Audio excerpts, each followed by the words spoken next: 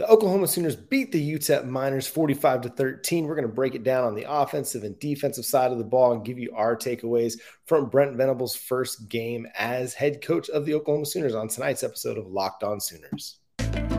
You are Locked On Sooners, your daily podcast on the Oklahoma Sooners, part of the Locked On Podcast Network, your team every day.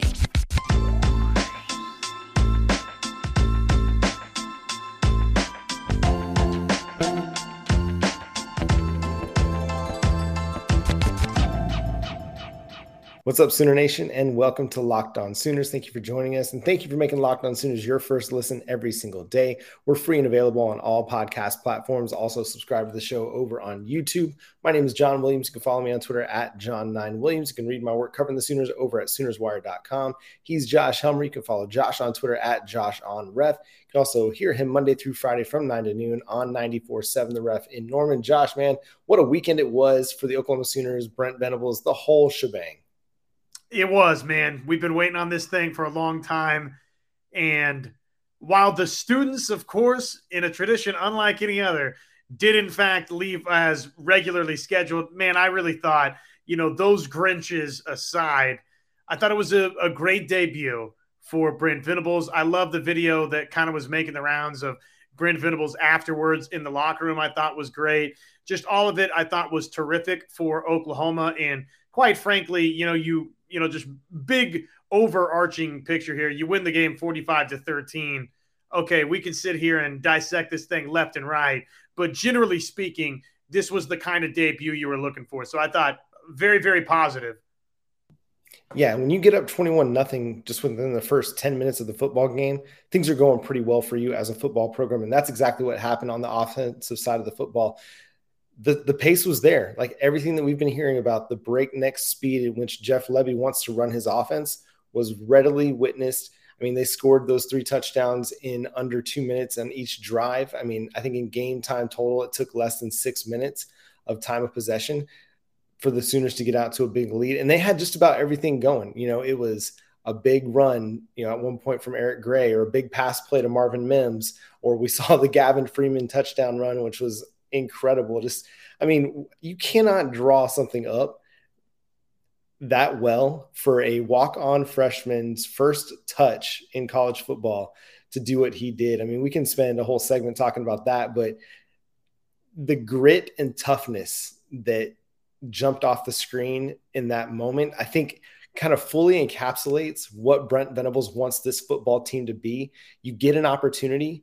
Yes, these guys are coming to crush your 5'8", 5'9" self, and you see it coming, but you're prepared for it, and you've got the physical makeup to be able to make something happen with it. And, I mean, I feel like that was just a microcosm of what Brent Venables wants this team to be, and it was huge, man. Just so offensively, as you look at the game, we can talk about Dillon Gabriel to start.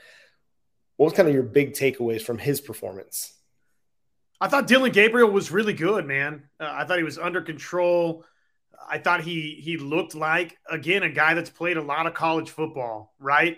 You look around the nation in college football, and especially week 0, week 1, you can see some really bad offense. You could see some really bad defense. You could see some overall not very good play. I didn't feel like we saw that from Dillon Gabriel offensively. I thought, again, you look at the final tally for him, 15 of 23, 233 yards, couple of touchdowns. I thought he was, good at times, getting the ball down the field and just kind of really across the board, pretty accurate for Oklahoma. Again, just really was struck by the fact that, okay, Oklahoma's getting here what they thought they were going to get in Dillon Gabriel, which again, John, is just a proven starting quarterback, right? Yeah, exactly. He was efficient. I mean, he had a really good completion percentage. He was in control of an offense that needs their quarterback to be in control. Like, you got to have somebody that's able to direct that pace. It's like the point guard in an up-tempo basketball team. Like, unless you have somebody that can drive the pace on the field, it's going to be hard to run at the pace that they want to run at. And Dillon Gabriel did that. He had everybody where they needed to be, had them lined up well. If we want to nitpick a few throws, we can do that. There was definitely a couple places where he missed. I think on the Marvin Mims throw to start the game, I think that's more just they've got Marvin Mims bracketed. They got a safety over the top. They've got a defensive back underneath, and he's trying to put it in a position where only Marvin Mims is going to be able to get to it, if anybody can get to it. So I'll give him that a little bit, and I'm sure that there's throws that he wants back. But you're going to be a little bit geeked up for your first start on Owen Field in front of that 83,000 fans. The energy is going to be up. You're going to be trying to make plays, trying to make things happen. And sometimes it's going to cause you to press and maybe overthrow a few guys at times. And that's just going to happen. But overall, he had a very efficient day, was in command. And, we ran down the stats. And then, in the run game, in the read option game, I thought he made some really, really good decisions on those plays where he didn't keep it every single time, but the times that he kept it, there were productive plays. And he had the 12-yard touchdown run to start the game with the running game. I mean, that was a group that ran for 259 yards. Even if you want to take away Gavin Freeman's 46-yard touchdown run on the reverse, that's still, 213 yards as a group that Dillon Gabriel and the running backs, compiled on the day. I thought they were really good, and it starts with Eric Gray, who rushed for 102 yards on the day. Yeah. So just real quick before jumping into the Eric Gray portion of this conversation, I liked that touchdown run from Dillon Gabriel. You talked a little bit about his just read option ability, but I like the fact that he wasn't look, it's going to scare you a little bit with a quarterback, right? You're like, I don't know about that versus UTEP in game one, but I kind of dug the fact that he wasn't afraid to sort of take a hit, trying to get into the end zone and be a little bit physical from the quarterback position for Oklahoma. Again, probably not something that we need to see be a regular habit for one Dillon Gabriel, but in bits and pieces, if Oklahoma needs that, I liked some of the mobility we saw on that play from Dillon Gabriel. And again, his ability to kind of take a hit when need be. So I thought across the board, he was really good. I thought, in the second quarter where Oklahoma offensively sputtered a little bit with some of its main guys, at times he was either getting hit or about to get hit, found a couple of pressure on several plays. And more than anything, John, I like that he didn't necessarily force any bad decisions. I thought that was something that in a game versus UTEP, you'd probably not like to have to see any of that. But I thought when he did get some of those situations, I thought he was calculated. I didn't think he made a bunch of bad decisions out there, which was a good sign for OU. For Eric Gray, we were wondering, right, what was this running back position going to look like for Oklahoma? One game in, he looks like somebody that deserves to have this starting job for Oklahoma. 16 carries, 102 yards rushing. I thought Marcus Major was really, really good in relief of Eric Gray. Obviously, he had a couple of touchdown runs in his own right. So I just thought the running backs themselves in this game, John, if you had question marks, which I'll be the first to admit, hey, at times over this offseason, I've wanted to see a little bit more from both Eric Gray and Marcus Major. One game in, it's just UTEP. I thought both Eric Gray and Marcus Major ran hard. I thought they ran well, and I feel a little bit better about the running back position one game into the books. Yeah, I think what you saw is the things that we kind of expected. We saw elusiveness from Eric Gray. We saw the agility to make guys miss. And I think we did see some tough running from him as well. The 4th and 2, 4th and 1 that they picked up as they're trying to kind of pick up more momentum offensively in the second quarter. That was a great run by Eric Gray. Marcus Major, man, he brought the thunder. Like if we're going to call anything, thunder and lightning, like I feel like this is the potential for this duo right here between Marcus Major and Eric Gray. I think offensive line, they're a big part of that. I thought they blocked well. There weren't many times where it seemed like that there were free guys in the backfield. Obviously, Gabriel did get some pressure at times, but it wasn't all the time. And I think one of the positive byproducts of Jeff Lebby's offense is that he's going to get the ball out of his quarterback's hands a little bit quicker than in Lincoln Riley's offense, where it's not as many slower developing plays.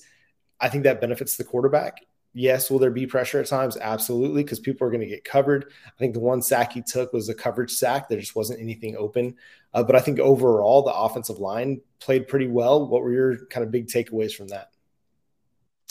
Yeah, I thought they were mostly good. I mean, obviously, you in the game and just rushing the football, you average 6.8 per rush, which against UTEP, you ought to average 6.8 per rush or maybe a little bit north of that. I mean, it was in the type of neighborhood that it should have been. Again, Dillon Gabriel saw a little bit of pressure. He didn't see a lot of pressure. So all in all, offensive line, one game in. I don't know that I was just overwhelmed that Oklahoma has this Joe Moore award-winning offensive line, in part because, again, you're playing UTEP. but I didn't come away and say, okay, there's a bunch of glaring weaknesses up front. No, it was solid. And it was a solid group. They opened up some good holes for Eric Gray and Marcus Major to run through. Javante Barnes, when he got in the game, his first carry had a huge hole to run through and just got downhill really, really fast. And so I thought that was really encouraging. Like against a team like UTEP, you should be able to open up some holes and make some plays on the running game, especially when you get late in the game and they know you're going to run. That's when you have to be able to be more capable of executing. And they were able to do that. So on the pass catching side of things, we can talk Braden Willis, Marvin Mims. I thought like there were solid games across the board from the pass catchers, but really Braden Willis is the one that really stood out to me. Just his total package ability as a tight end. Had the long of 28, obviously a couple of touchdown grabs, which is just he had the 2 touchdown grabs for Oklahoma, which is just great to see, man. Good for him. He in a campaign that is going to go a long ways in determining, okay, is Braden Willis a NFL draftable guy, right? And where in this, 2023 NFL draft necessarily is he? Is he a last 3 couple of rounds guys, or is he, top 3, top 4 round kind of guy? I thought, obviously this season we know, right? I mean, no brainer. Braden Willis has a ton to prove. He's the leading guy for Oklahoma at the tight end position. And he got off to a great start, which is not a surprise to me, John, but it's just good to see him do that. Yeah, and then for the rest of the receivers, Marvin Mims ties for the team lead in targets with 4, according to Pro Football Focus. You had 4 guys get 4 targets: Braden Willis, Theo Wease, Marvin Mims, and Jalil Farouk. Jalil Farouk was the only one that didn't convert more than half of those targets. He had just had 1 reception for 9 yards. Willis 3 catches, 40 yards on 4 targets. Theo Wease 3 catches, 37 yards. I was excited to see Theo Wease back. His big run after the catch where he broke a tackle and made his way down the field. I thought that was huge. I think that was something that was sorely missing last year, and it's good to have that back. We know Mims is going to win down the field. We know that Braden Willis is going to be able to win up the middle of the field. You need to have somebody that can win in the kind of the short area part of the field and then make guys miss and create big plays. Because if you're having to slog away 10, 12 play drives and you can't get anything going down the field, you got to have a guy that can take a 7-yard reception and turn it into a 20-yard gain every so often. It's not going to happen every time, but you got to have that guy that can create a big play on his own. And having Theo Wease back was huge. Totally agree. Yeah, and we know that he's got the propensity to do some of those things right there that you're talking about, which is the yak yardage, right? The explosive after the catch.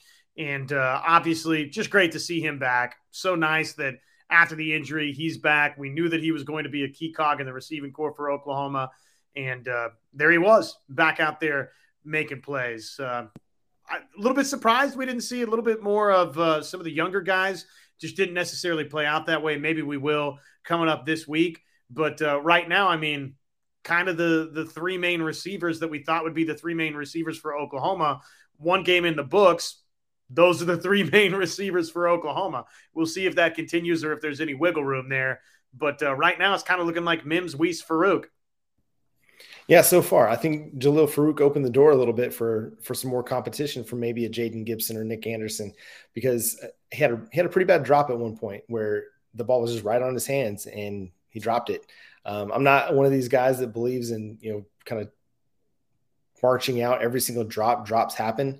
It's a thing, but when you're making your first start and you get as many opportunities as anybody else on the field at the wide receiver position, and you only convert 1 of those targets for a catch, I think it just kind of opens the door for more potential questions and competition.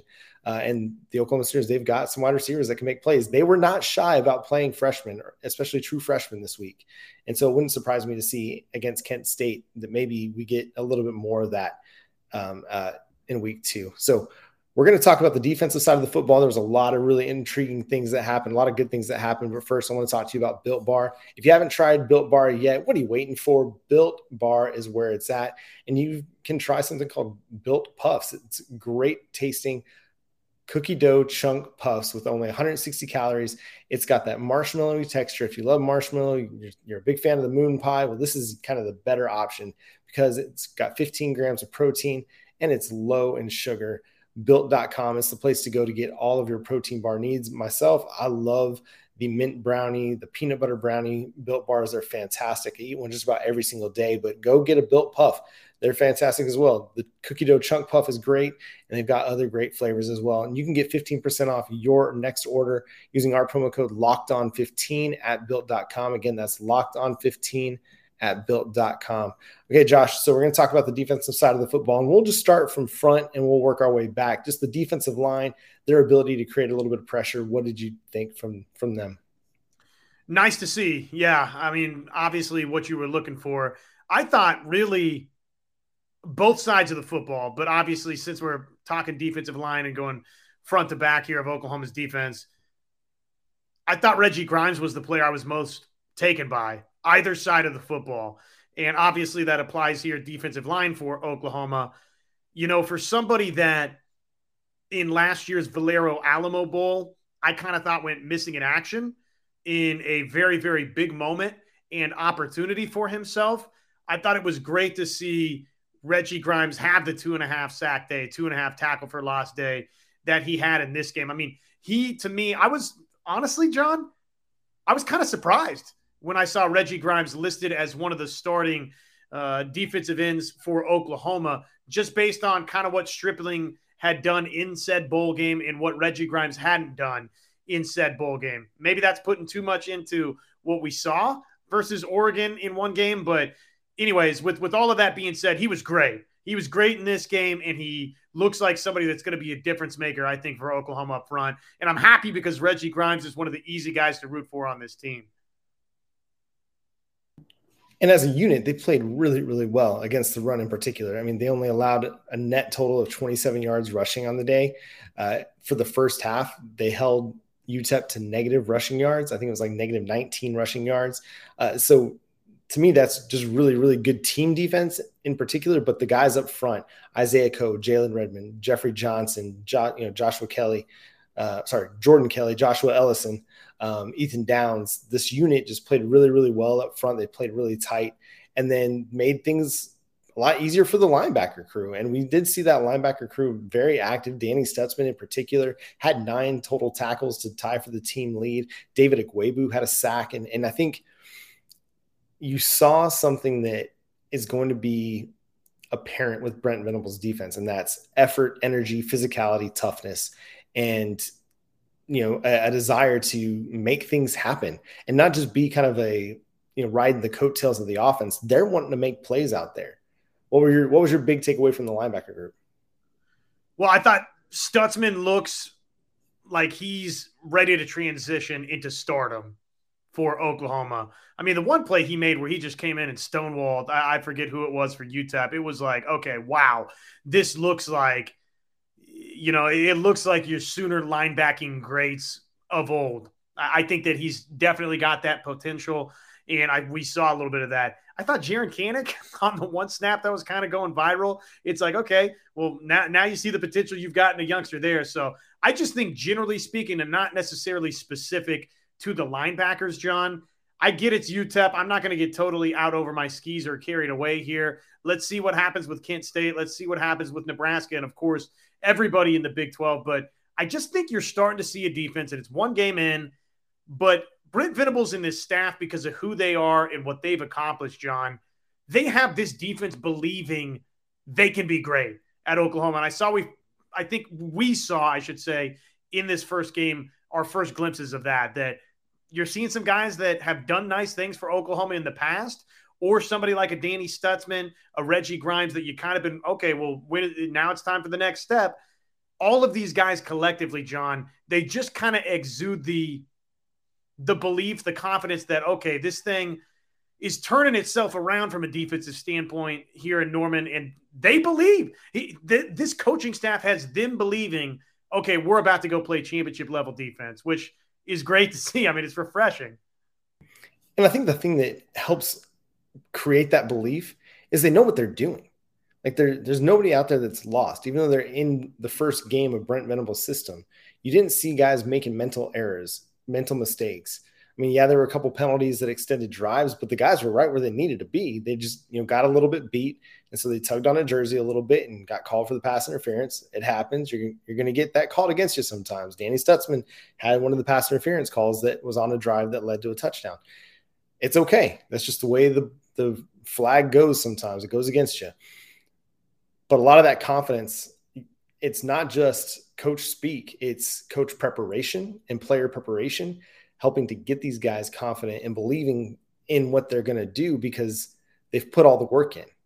And so because of all the work that they've put in, all the hard work with Schmitty in the film room, in the weight room, as a group, as a unit, as a team, it's helped them to feel confident that when they get out on the field, they're going to be the tough team that Brent Venables wants them to be. They're going to be more physical. McCade Matire, he talked about it. He said, we're going to be more physical and we're going to be tougher than anybody. He said that during fall camp.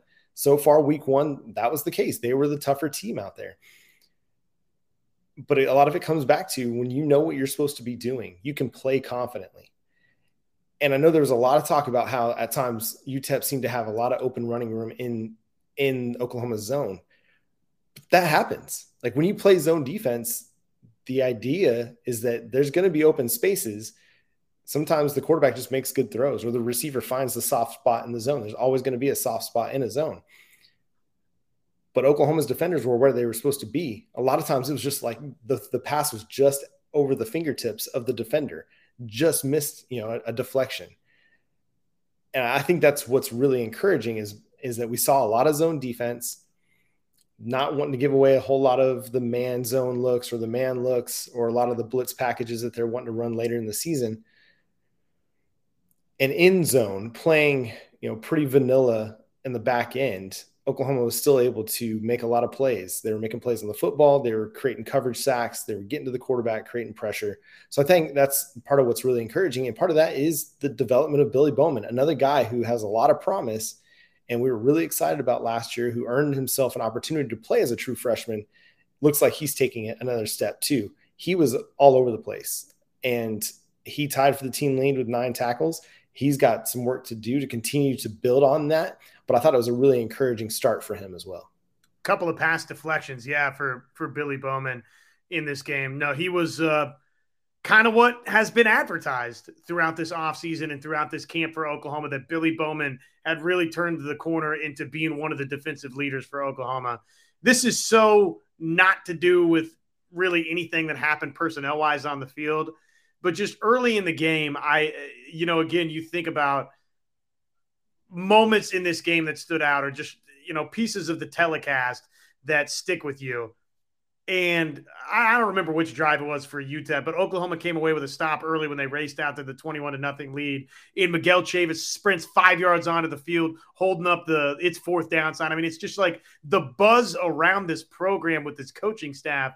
That was something that, again, we're defense specific to Miguel Chavis here, but it's just like the way this coaching staff is reaching these guys just feels so good through one game. And obviously, all the way through the offseason as well. Yeah, there's so much energy on it. We talk a lot about Brent Venables' energy, but it filters down to the rest of the coaching staff. They're doing the warm-ups and Braden Willis is leading the jumping jacks through the Sooner. They get finished and he does the little jump shoulder bump with Jay Valai at the end of the video. Like Jay Valai, Braden Willis out there, getting pumped, getting hyped. And, Valai's, he's kind of like that same Miguel Chavis, mold, maybe not as intense, but someone who's going to, get out there and celebrate with the guys and make sure that they know what they're doing is good stuff. And yeah, man, I think that enthusiasm is infectious and you see it with the team. And I think we saw some of that in Brent Venables' reaction when he got a game ball from Joseph Harraz and Joe Castiglione. And then the team's reaction to his emotional reaction to that moment, just feeling all of the emotions, everything that's built up over 30 years of a career that's led to this moment. And I was talking with my wife about it, we were talking about how, moved he was in the moment. I'm like, yeah, he's been waiting for this moment his whole career, and to be able to do it at a place that is home for him, not just any school. It's a place that he loved to be at and obviously has loved being back. with guys that have 100% bought in. We've heard about it since December. Like, these guys have bought into everything that this coaching staff wants them to be. And so everything is just kind of coming together at the right time. And to get that first win for Brent Venables, I mean, I think everybody was moved watching him and receive that game ball. And I think that just goes to show just what they've been able to do in such a short period of time in changing culture, in changing the feel around this program. You can't help but notice it. It's really pretty special. I mean, it's just neat to, again, see that illustration from Brent Venables of how much this, being the head football coach at Oklahoma, how much winning that game, just being the head coach, really, right? I mean, not even just the symbolic nature of getting the game ball and being the head coach at OU. It's awesome, right? If you're an Oklahoma fan, it almost moves you, right? And it probably, for some of you out there, does move you a little bit to see somebody care that much about what they're doing. And again, for me, I think about with Brent Venables for how many years we sat there and talked about, he's good. He's a defensive coordinator at Clemson and he doesn't want to do anything else.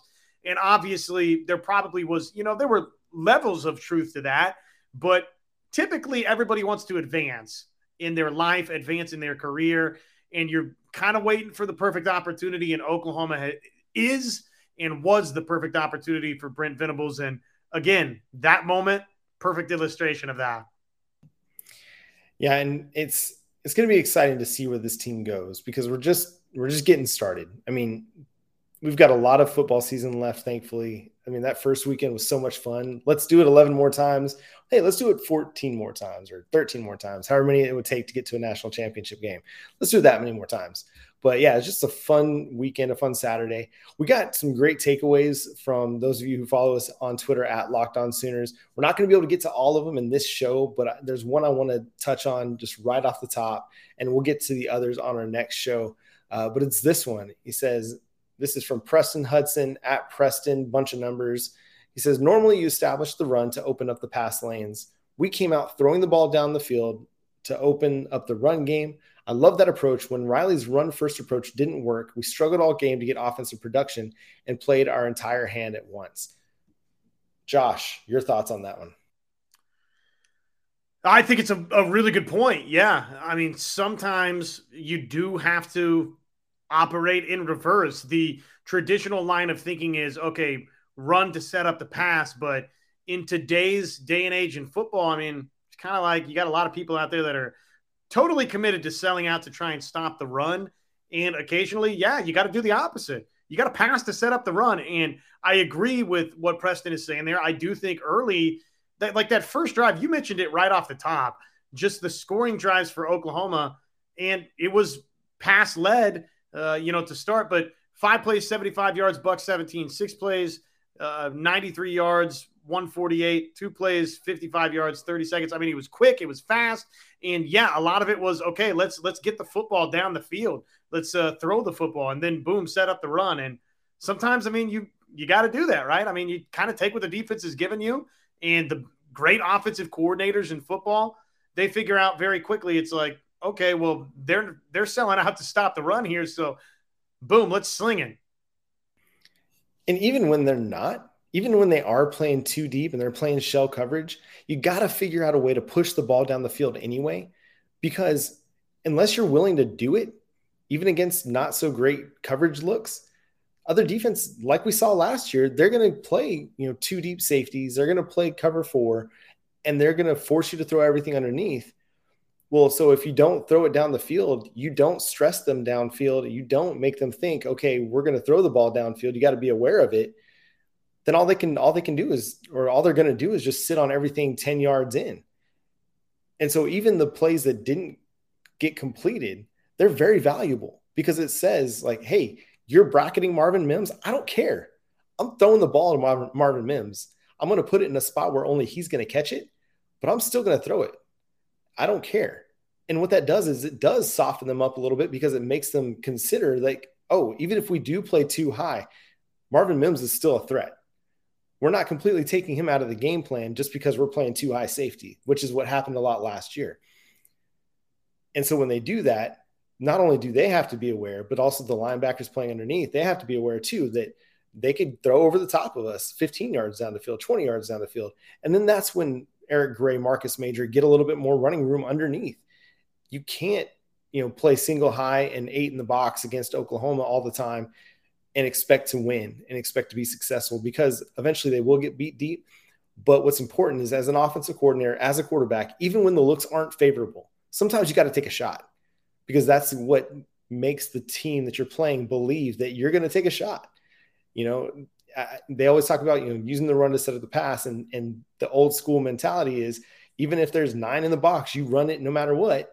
Well, even if it's, soft coverage and you're playing against, 2 deep safety and they got, 5 in the backfield, the defensive backfield, you throw it anyway, because again, it's going to open things up for the running game underneath. And so I love the approach from, Jeff Lebby, Dillon Gabriel, Marvin Mims. It's like, hey, we're going to throw it to Marvin Mims, whether he's covered or whether he's not. And they were able to complete one, a little bit later in the game, but got to give the opportunities to Marvin Mims to make big plays, because we saw it in the Texas game. I mean, they showed it, the highlight in the build up to the season opener, Marvin Mims making those 50-50 catches. You just got to throw the ball sometimes, and you got to put the ball up there and let him go make a play, because he's that kind of a player that's able to do that. It didn't work out in the first deep ball. It worked out later in the game. So I love the approach. Again, so we got some other great takeaways over there at Locked On Sooners. We'll keep collecting them to get ready for our next episode, because, again, there's just a lot to talk about from this game, and there were a lot of really, really great points made. Josh, is there anything else that you want to touch on before we get out of here, just on this game in particular? I'm sure that there'll be plenty more to dissect over the course of the week. We will, like you said, let's keep hitting those fan responses over the course of this week. I don't know that there's anything in particular that just jumps out. I think we kind of ran the main gambit of sort of what my general thoughts were. Dillon Gabriel, great start for him. Eric Gray, I thought terrific as a running back. Probably just the pass game across the board. I'd like to see more wide receivers involved than what we got. But generally speaking, I just thought 45-13, first game of the Brent Venables era. Yeah, cool. It could have been 52-0, and that would have been great. But generally speaking, being realistic, I think that we saw, a lot of what we wanted to see. It wasn't perfect. This wasn't an Oklahoma team that went out there and looked like, what Georgia did to Oregon per se. There's still plenty of work for this team to do, but I thought it was a very positive start to the Venables era. Yeah, and anytime you can cover a spread that's more than 30 points, that's a win. Not just for the gambler, but I think for a program, that you were favored but to win by, more than 30, and you were able to do that. I think that's huge. Brent Venables 1-0 now covering the spread, so keep that in your splits, your statistical splits there as you go to Bet Online to get ready for Kent State. Right now, Oklahoma opening as a -32 favorite over Kent State. The over-under set at 71. That's quite interesting to me, but we'll get into more of that later in the week as well. We've got so many great things still to talk about and touch on from this game. 1-0 Sooners, moving on to Kent State. We'll start breaking that game down Wednesday, Thursday of this week, and get you ready for the weekend. But that's going to do it for today's episode of Locked On Sooners. Thanks so much for tuning in. Thank you for making Locked On Sooners your first listen every single day. Again, we're free and available on all podcast platforms and on YouTube. Go hit the subscribe button over there. Hit the notification bell to let you know when new episodes drop. Until next time, he's Josh Helmer. I'm John Williams. We'll catch you then. Boomer Sooner.